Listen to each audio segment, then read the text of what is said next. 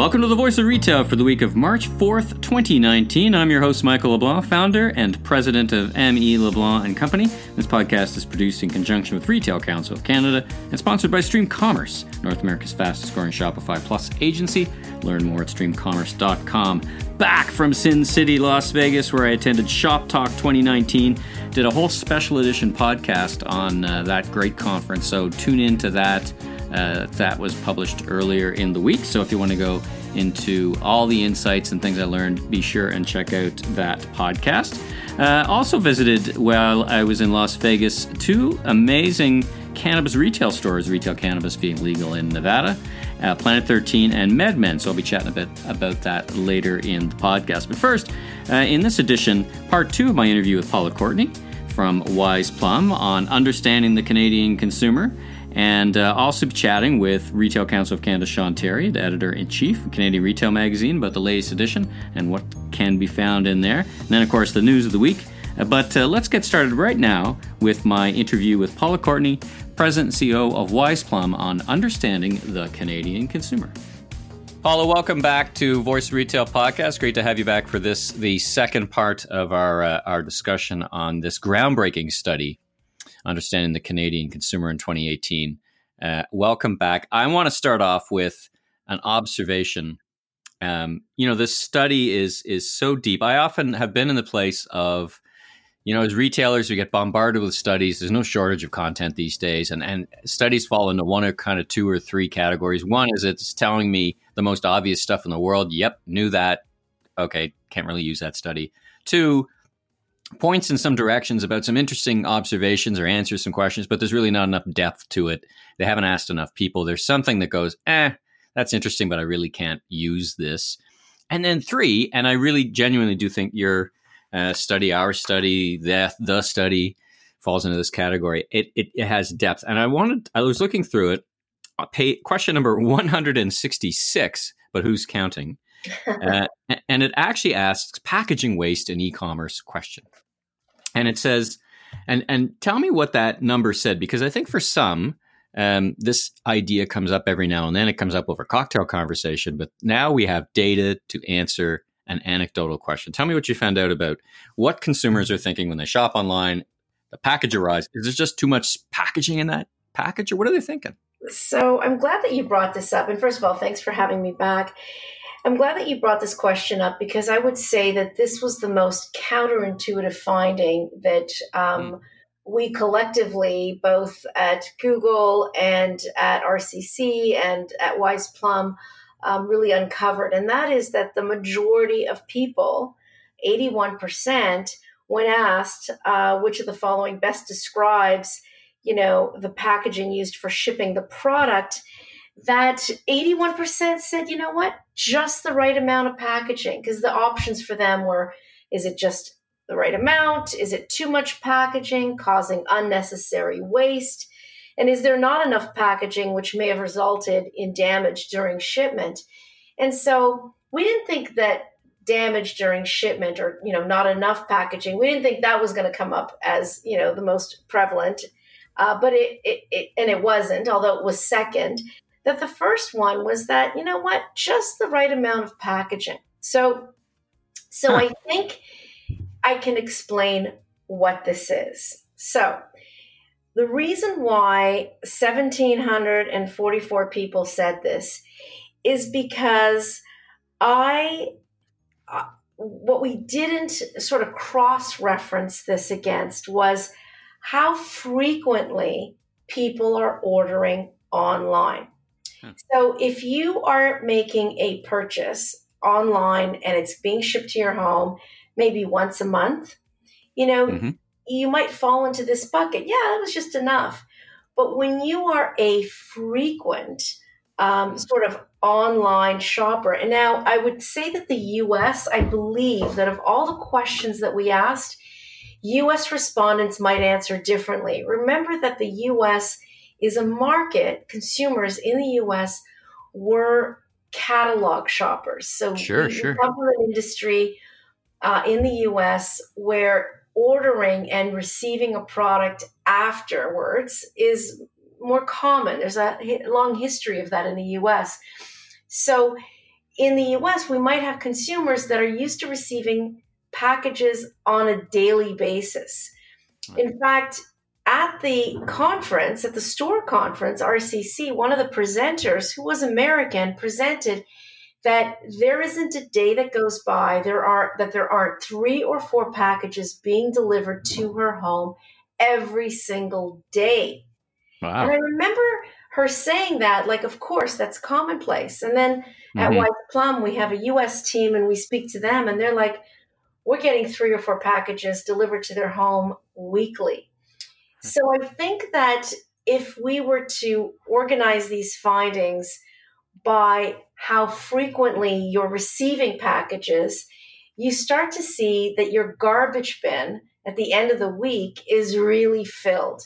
And why you might not think that an individual package has excessive packaging, which is maybe how respondents thought of when they looked at this question.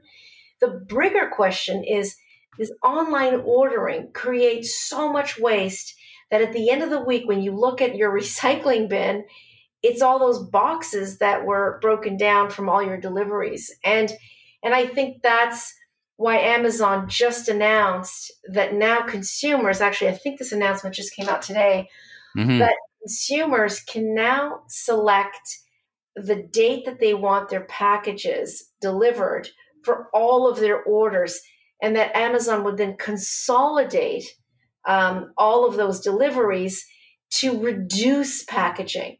So clearly there's been feedback and they're responding to it. So I think that's why I believe that this finding, while completely doesn't seem intuitive, because there isn't a person that I speak to that doesn't comment on this issue, that with online ordering, particularly Prime with Amazon and other, same day or same hour delivering, that you're just amassing all this waste. So it's an interesting nuance to the question. I didn't conceive of it that way, but you're absolutely right. I look out, and I'm a frequent online shopper, so I look out my back door where my recycling goes, and I have one of those ginormous bins. Thank God it fills up every 2 weeks. But then I have a whole other repository of boxes that I just chuck because I can't get them in every week. And so it's more the cumulative effect, and that's a bit of a gnarlier one. So it feels like, in general, the industry is putting the right amount of packaging in the right individual product, notwithstanding be able to consolidate, which I think Amazon is, would make an announcement like that for a couple of purposes. One is they were also announced a sustainability initiative and announcements in packaging. By the way, it's no coincidence that they've announced these just after getting kicked out of New York City. So they're feeling, I think, a little bruised in the public opinion. So it's a good idea to address some of these other issues. Probably saves them some money too, in some ways, consolidating and shipping once versus the other. So that's an interesting perspective around. It's not the individual package, it's the number of them, and that's a bit of a gnarly issue because, right, of course, we all want them to order more stuff. No matter what, you're shopping online, you're going to be getting packages delivered. Thanks for taking us through that. That was one of the things, and actually, you cut me off at the pass, so to speak, because my next question was going to be: is there any? You've been doing this a long time. Is there any result or finding that jumped out at you as surprising? And we've kind of answered 2 questions in one. So thanks for that. Tell me about, when you look at this report, how can retailers take advantage of some of the trends and insights from this report? Again, back to my first comments, retailers see a lot of reports, good, bad, or indifferent. First, I got to suss through that. But then, okay, now I've got this report in front of me. I've got Understanding the Canadian Consumer. It's 240 pages long, tons of data. So I'm glad that you asked that. And the good news is that we've been able to merchandise the findings in a way that brings the 3 or 4 nuggets of this entire study right to the first, literally within the first 3 or 4 pages. That's all you need to read. We have an executive summary that's available, but it's available in the big report if people choose to download it. And I would think that, we've nailed down the insights, package them up in little sound bites. And if I was to say, listen, if there's one insight to truly deliver, not only am I going to say that this is the single most important finding, but it also resonates with 20 years of research that I've been personally involved with, having been in the customer experience measurement space for so long, that it all comes down to delivering in a consistent fashion on the basics, uh, and doing it flawlessly. So we don't want fancy things. Consumers, I know there's so much technology. You go to the conferences like the NRF and you see these amazing, ARU and VRU. You're looking at virtual reality and AI and how everyone's so excited about that. Just like social media became such an important thing to consider. Oh my God, people are, augmenting their voice through social media, and how do we capitalize on that? Well, it's like Payless, who did the brilliant kind of fun thing for the influencers and pranked the influencers last year, but then just went out of business because they announced officially that we're just not ready for modern retail. So the basics, and what are the basics? Right? And it's that make it easy. So what does easy mean? Easy is a big word. I call it a plastic word because there's so many different interpretations. But faster checkout. This is the set you asked about. You were going to ask about the most surprising finding, and we talked about the waste that people are perceiving waste for a single shipment. But I think the accumulative effect is definitely a different question to have posed. Perhaps that's one we'll do next year. But the second most counterintuitive finding was that although we know that online experiences are fraught with friction, we uncovered that last year, so that's not big news again this year. But what was big news was that where in the cycle is the friction occurring for that online customer, and it's occurring in the checkout, and it's occurring in the process of purchasing. So you would think, well, wait a second, maybe it's the navigation, or the photos take too long to load, or it's not easy to find out if there's products in stock. There's all sorts of things, but it's really the checkout experience. So regardless of the channel that you are purchasing in, make the checkout experience faster. So we're picking up that speed matters. So that's simple. We're also picking up that the stock out, which every retailer will know that this is a problem that they battle with day in and day out, is inventory management and ensuring that demand and supply are in harmony, but consumers want not just that the product is available, because I think that's a misnomer. So it's not that you have to supply, warehouses of stuff, but can you give the consumer information that you don't have it versus you do have it, and do it early enough in the shopping journey to reduce and remove that friction. So that's the second thing. And then the third is the assortment. The online world has given us the ability to have the globe as our shopping mall. So retailers who can provide broader assortment, I think, will win. But I think that's really third, after that speed of checkout and that product being there or not there. I thought you were going to go in a different direction with that third point, because I've been on both sides, worked for retailers with this massive, the everything store, as Amazon would describe it.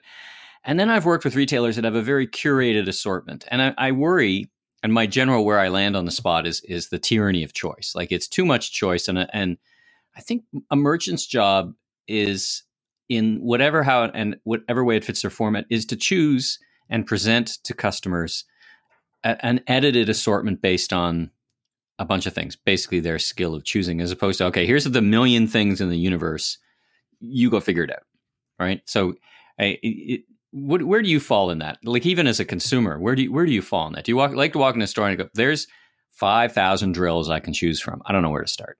I just want a drill that, can put a deck together, and I don't even know where to start sometimes when you look at these long parts. Where do you fall in that? Say that. So I fall in. I prefer. It depends on the thing that I'm looking to buy, but I think that while I may state that I want more choices, and this is what consumers will say, it's not in sync with their behavior. And there have been social science studies done. I just heard Sonia Marciano. She is a professor out of the Sloan School of Management in New York City, and I attended one of her lectures that she did here in Toronto on, good choices and bad choices, and the art and science of getting everything, like what, and how when consumers are faced with lots of choices, they actually get very stressed. Like it creates paralysis of decision making when there is too much choice. And then they don't even feel, and then it feels like, and I know this is the case, I don't even feel good about the purchase because I'm not even sure I did the right thing. I chose the one I like, but boy, there's so many others. Like it's the kind of, that's FOMO, modern day FOMO in retail, right? Geez, did I actually pick the right set of faucet out of those 200 faucets? I think I did, but I'm not, You're right. And so I really think that assortment is going to vary by retail vertical. It's also going to vary. Like, I don't think you want to walk into a store for a TV and there are only two choices. The big one and the small one, I think that might be a problem. So to me, I think it really is dependent on the category. But in general, I do believe if there's too many choices, the key is finding the right balance. And I think with good customer insight, retailers probably can find that right balance. All right. So speaking of good customer insight, we have some actionable things that are happening today. What about tomorrow? 2 to 3 years, in the future, is there something here in the state of retail, that some footprints in the sand, some whispers, some indicators from what you heard in this report that should point retailers in any particular direction? The opportunity. So I always believe that any articulated insight that you get from any study that you do, even if you ask customers what they might want in the future, that's actually just a different version of asking what they're not getting today. So I would say, to reframe the answer or reframe the question, are there opportunities to do something differently looking ahead 18 to 24 months? And I think we really need to figure out how to make the payment process easier for traditional retailers. How we can, and I know that Amazon has experimented with sort of the, cashier list, the everything list, maybe you don't need to physically be anywhere, where they're experimenting with those stores, and they are expanding their footprint in those stores. So we're seeing signs of innovators like Amazon making it easy. So, and I wonder if that point, I was looking at and chatting about Alibaba's Hama, which is now called Free Shippo, and they went from 1 store to 27 last year, and there's no cash registers. Everything is a BYOD, bring your own device. Everything's with Alipay. Like it's consumers can scan the product, find out about the product, and then on the way out, they just pay with their device. Like is that what frictionless looks like in the future in North America? Or is that a particular that's what thing? We as retailers, what do you think? Not that I'm a retailer, but I certainly work in the space. I think that if retail wants to know what's happening in the future, where are things going, all they need to do is turn their heads to the organizations that have the deepest pockets and what are they funding? What strategies are they funding? Because typically those strategies, not always, clearly, but typically they are backed by a tremendous amount of consumer insight and consumer feedback. So they're picking up the buzz. This is the direction they're putting their money in. And it's a good way to say, do they know something that had we have a limitless, budget and funding pool, that we would learn the same. And our study is saying that the payment process is still fraught with friction. And maybe that's why the Amazons and the Alibabas are creating a frictionless payment process through their new retail formats. So I think that's what I would say. But always look to the people with the deepest pockets. What are they funding? What service strategies are they experimenting with? That's typically a signal to where they think the future is going. We'll call that between us. We'll call that the fast follower strategy. See what works and follow behind it pretty quickly before they get too far ahead and you can't catch up. Listen, I wanted to once again thank you for taking the time. You and I actually we haven't talked about this, have known each other for a long time based on some work you did with one of my past lives in the shopping channel. And I remember one of the most important things I took away from the shopping channel from you and from Ted Starkman was that a consumer issue or a consumer complaint or a consumer problem shouldn't be seen or should be seen as a gift. And I've taken that philosophy through the rest of my entire career and continue to act on it. And it's really turned around the way I see customer service and customer issues in a day. So I wanted to thank you for that personally, because you really opened my eyes to a different way to look at customer feedback. So thank you. And I wanted to, yes, how do people get in touch with you if they wanted to reach out? Get in touch with info@wiseplum.com. I will get all those emails, or paula.courtney@wiseplum.com. Those are the two best ways. I'm always in front of my phone or my computer. So I will always try to get back to you within the same day. So I look forward to hearing from people. But thank you so much for inviting me, Michael. Always a pleasure working with you and talking to you. Yeah. And you know what? I'd add one thing that we both forgot is they'll be able to meet you in person live as you host and moderate Retail Council of Canada's Retail Marketing Day conference on April 18th in Toronto. You're moderating and you're emceeing the whole event and then moderating a session that continue to go deeper on the study. So fantastic. So listen, have a wonderful day. Look forward to talking to you again soon. And once again, thanks for being on the Voice of Retail podcast.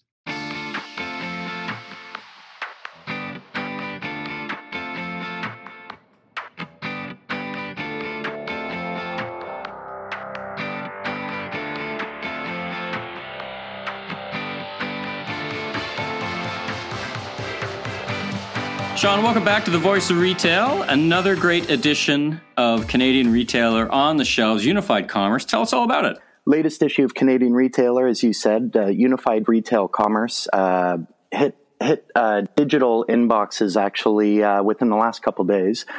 And in that, we explore the whole notion of unified retail and some of the technologies that are required by businesses to go beyond omni-channel and into the world of unified retail. Quite a lofty goal, but for businesses and for the magazine, but we tackled it. We also, considering the fact that 20% of mobile searches currently today are made up by voice search, which is expected to grow to 50% by 2020, we take a look at the idea of shoppable video and how platforms like YouTube and others can serve as a additional retail commerce channel for businesses going forward. We also take a look at social media and how retail marketers are leveraging those channels to reach consumers and really drive awareness of the brand and the product and offering that they have. I really think you guys you're really on the right track. I just got back from Shop Talk 2019 in Las Vegas, fresh off the plane, so to speak. And you know what struck me was how no one was talking in terms of this is the e-commerce channel or this is the store channel or this is the phone channel or this is whatever. It's this unified version as you so correctly edited in the magazine, that it's this one look. So it's a very, very contemporary look at modern retail. So I think you guys nailed it from a concept. Excellent. Thanks very much, Mike. And just to add to what you just said, it's the whole idea of unified commerce is obviously to create a more seamless, more consistent experience for the customer. But what ends up happening for retailers is they are able to take a look at the data, customer data holistically without drawing from different sources. And it really helps them get closer to the customer and in the end, improve the experience for them. You know, another thing that I'm really excited about that you were talking about was this voice commerce, and the head or the chief evangelist from Amazon's Alexa and Echo was on the stage, David Isbitsky, and he didn't really answer a lot of questions about how big commerce would be, kind of skipped or avoided those questions. But he said a couple of really interesting things, and I think it's reflected in the content in the magazine. First of all, the next generation of voice is, it's hard to say even next generation. It's already next generation. It's not even there yet. But he talked about how the car is the next big place for Alexa and voice because of it. He described how you can turn those wasted minutes into productivity. Hey, geez, I need another bottle of shampoo. Order that up for me, Alexa, kind of as you're driving down the road or something. And then how you could play games with it with the kids in the car on the long road trip. So I thought that was interesting. And then he also talked about how people were saying, well, you sure consumers are going to adopt this voice? And he said, listen, how many of us now, when we look at a screen, want to touch it, even though it's not touch enabled? Like the human interface changes, right? People get used to different things. So he made that analogy with the voice. So once again, I think you're spot on. Absolutely. Thanks very much. And again, being where the consumer is, and no matter where that is, and allowing them to interact with your brand in whatever way they want is really critical. And speaking of, with the help of Salesforce, who contributed recent data that they compiled, we take a look at the different generations actually, and how boomers and Gen Z and millennials interact with brands, and their preferences and tastes and whatnot. And we round off the issue with a look at the state of the Canadian mall, and some recent research and a report that Retail Council of Canada released on Canadian shopping centers, which is really interesting, taking a look at sales per square foot and some of the leading malls in Canada, which is a really interesting read. So let's talk about, I know your production cycle, you're already working hard on the next issue. What can we expect for the next issue, and when should we expect that? We're working on our annual, it's an exciting issue, our annual food and grocery issue. We take a look at the evolution of grocery e-commerce, which has come a long way through the years. We take a look at its current state and where we might be heading with respect to ordering food through all of the different channels available. We take a look at food traceability, something else that is going through evolution of sorts, and some of the technologies that enable food purveyors to trace, give them the opportunity to trace their food back to its origin and provide that information to the end consumer. And we also take a look at how mobile is impacting grocery, and some of the things that grocery retailers can do to leverage the technology and the devices that are already in the hands of consumers. Definitely something to look forward to. I guess that's going to be available in time for the Great Canadian Grand Prix Awards. Absolutely, in May. Yeah. Is that about the time? Hit stands and inboxes toward the end of April, and will also be on hand at Retail Council of Canada's annual store conference. All right. Well, fantastic. Thanks so much for joining us again, Sean. We'll have you back on to get even more details about the grocery edition out in April. Fantastic. And have a wonderful day. Thanks again for joining us. All right, let's jump into retail for the week, starting off with a couple of articles, one interview actually and one article on Hudson's Bay. CEO Helena Folks talking about the changes she's making to Hudson's Bay. Of course, last week announcing in Canada the closure of Ohm Outfitters, and also announcing the end of any Saks Fifth Avenue expansion in Canada. They're sold Lord & Taylor flagship on Fifth Avenue to WeWork. It's a good article from Fortune. By the way, most of the articles I'm referencing here are from Retail Council of Canada's Retail This Week email that comes out each and every Friday. I pull that together, a curated look at all the interesting stories of the week, so be sure and subscribe for free, retailcouncil.org. The more interesting thing than the article is actually a nice feature-length interview with Kara Swisser at the Code Commerce Conference. Actually, just kind of an interview that was part of Shop Talk 2019. It's a nice full-length interview. Kara is a master interviewer and really gets some great insights out of Hudson's Bay CEO Helena Folks, so be sure and listen to that. By the way, since I'm on video, I included two videos actually from that same evening session, which was the Monday night at Shop Talk. Another full-length interview with Poshmark CEO Manish Chandra. And if you don't know Poshmark, check it out. Watch the interview. Very insightful. It's about, reusing. He's developed a marketplace for where people can buy and sell. It's a social marketplace for apparel. It's really a next generation e-commerce site. So be sure and check out both interviews. Death of bricks and mortar greatly exaggerated, according to the Business in Vancouver. Interview here with David Ian Gray from Vancouver, talking about no question radical change. Of course, if you're a frequent listener to the Voice Retail podcast, I've been talking about the retail apocalypse as a myth, a media narrative, a canard, for about 2 years now. There's no question there's a ton of change going on. In fact, we know that in 2018 there's more square footage closed in the U.S., for example, than in 2017. I think 2019 is heading already in a very aggressive direction as stores continue to resort themselves according to Modern Retail. And same thing's happening in Canada, of course, with the closure of Payless Shoes, closure, as I just mentioned, of Hudson's Bay Home Outfitters stores. So there are closures happening here, but there's also tremendous success. Many retailers are doing very well. So it is a fierce game, and this article just highlights that the death of bricks and mortar is greatly exaggerated. Another article here on the short seller who went after Dollarama and actually put their stock under some prices from National Post, says Canada's a good market to go do more of that. So that's not so great, really, but that's article from the National Post. Check that one out. LL Bean announces a location of first store in Canada. They're going into Oakville Place, just outside of Toronto. That from Retail Insider. So look out for that. LL Bean opening stores across the country in 2019. So counter to the fact that stores are closing. So there's one example in the same e-newsletter proving the point.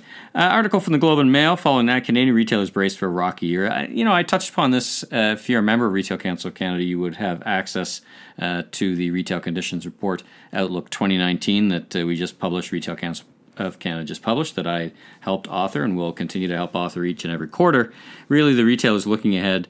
What keeps them up at night is things such as when interest rates go up, down, or sideways. How does that affect domestic growth, and how does that affect disposable income? So some numbers came out last Friday that talked about quarter gross domestic product only expanding at 0.04%. So looks like a softness in household spending. So we'll be keeping a close eye on that again from the Globe and Mail. If further in news, as we head south, we look at retail around the world. Amazon is closing all their pop-up stores, and as it's going to, though, expand their bookstores and expand their 4-star stores. I talked about a visit to the 4-star store not too long ago in many recent editions. We went to New York, so it's interesting. Amazon is very very famous for not being shy about pulling investments that are not working. Nothing here to see other than they're going to redouble their efforts. And of course, Amazon also announced that they'd be opening up a chain of grocery stores in 2019, starting 2019, over and above Whole Foods. So they're certainly not abandoning bricks and mortar. That's for sure. As much as there is excitement at Shop Talk about retail, there's also retailers who are struggling and continue to struggle. Diesel U.S. files Chapter 11, that from Retail Dive. So Diesel just suffering from a general downturn in brick and mortar, expensive long-term leases, and multiple instances of theft and fraud, according to supplemental court documents. That's an interesting addition to that story. I didn't really dig any deeper, but it's an interesting thing to put in there, Chapter 11. So more to follow on that, no doubt. Gap to acquire Gymboree's Janny and Jack line, children's place to buy Gymboree brand. So Gymboree went bankrupt, but the parts are being broken up and bought by other companies. In this case, the Gap, who themselves announced some store closing, and splitting of the company into different parts. So lots going on in retail, right? Lots of different things happening, but there's still buying and selling going on. At the same time, Gap is dividing Gap from Old Navy and Banana, and that helped with their stock, Banana Republic.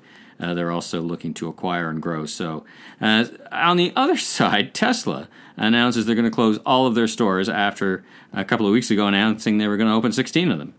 So not unusual, I guess, that Tesla goes back and forth on their decisions and makes those. So that's an interesting. The Tesla stores were very high productivity stores in malls, in A malls. There's one in Yorkdale, for example, that I guess is now going to close. And the idea from Tesla is that they'll put those costs into those cost savings, which they say is about 6%. the cost of running those stores. But as we all know, that's not a linear equation. They may sell less cars. Anyway, we'll keep a close eye on that. I know I keep saying that a lot, but lots of stories to be followed up later. Target talking about Target had great results, though the Target CEO is tempering that a little bit. He says, I'm not going negative. It's still very stable, but it's going to ebb and flow. So a little bit of hedging or Chicken Little from Brian Cornell from Target about the 2019 outlook in the U.S. That from CNBC. Retail news for entrepreneurs. A couple of great stories. Crowdfunding campaign for a New Edmonton bookstore. It's two gentlemen, Jason Purcell and Matthew Spetnik, have turned to a fundraiser, raising more than $13,500, opening Glass Bookshop, a bookstore, wine bar, and community space dedicated to promoting diverse voices. That from Quill Inquirer. From the Toronto.com, Bloor West residents protest bike shop liquor license. It's a funny thing.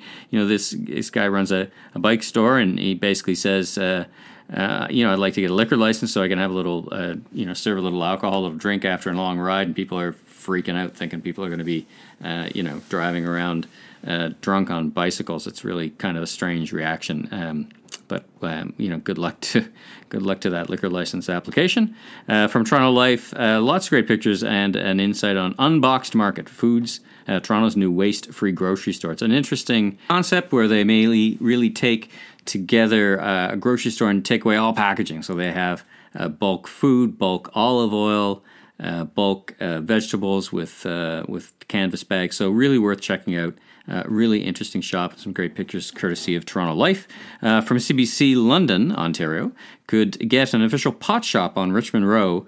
So another one of the lottery winners planning to open in stretches between Windsor through London, and this from the CBC talking about opening in London. So I guess that's a good time as any to talk about my quick store visits to Planet 13 and MedMan in Las Vegas. A couple of locations, massive locations, both open 24/7. It's worth almost a full podcast talking about the observations there, but really interesting to see how they merchandised product, such a variety of product. And really what struck me different is the presence of and how much there were in edibles, and what a great variety there was. So as we all know, edibles soon to be legalized or legalized this year. You can learn more about edibles and retail cannabis at our Retail Council of Canada's upcoming Retail Cannabis Forum. I'll be hosting and moderating a session on retail store experience, and also a quick scan coast to coast of regulatory affairs as they affect retail stores.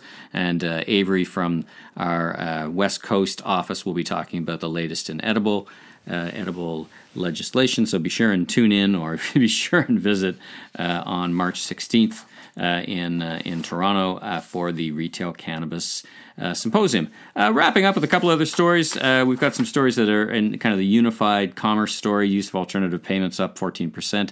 That's from Strategy Magazine. Target again in the news talking about their $7 billion investment in tech is paying off.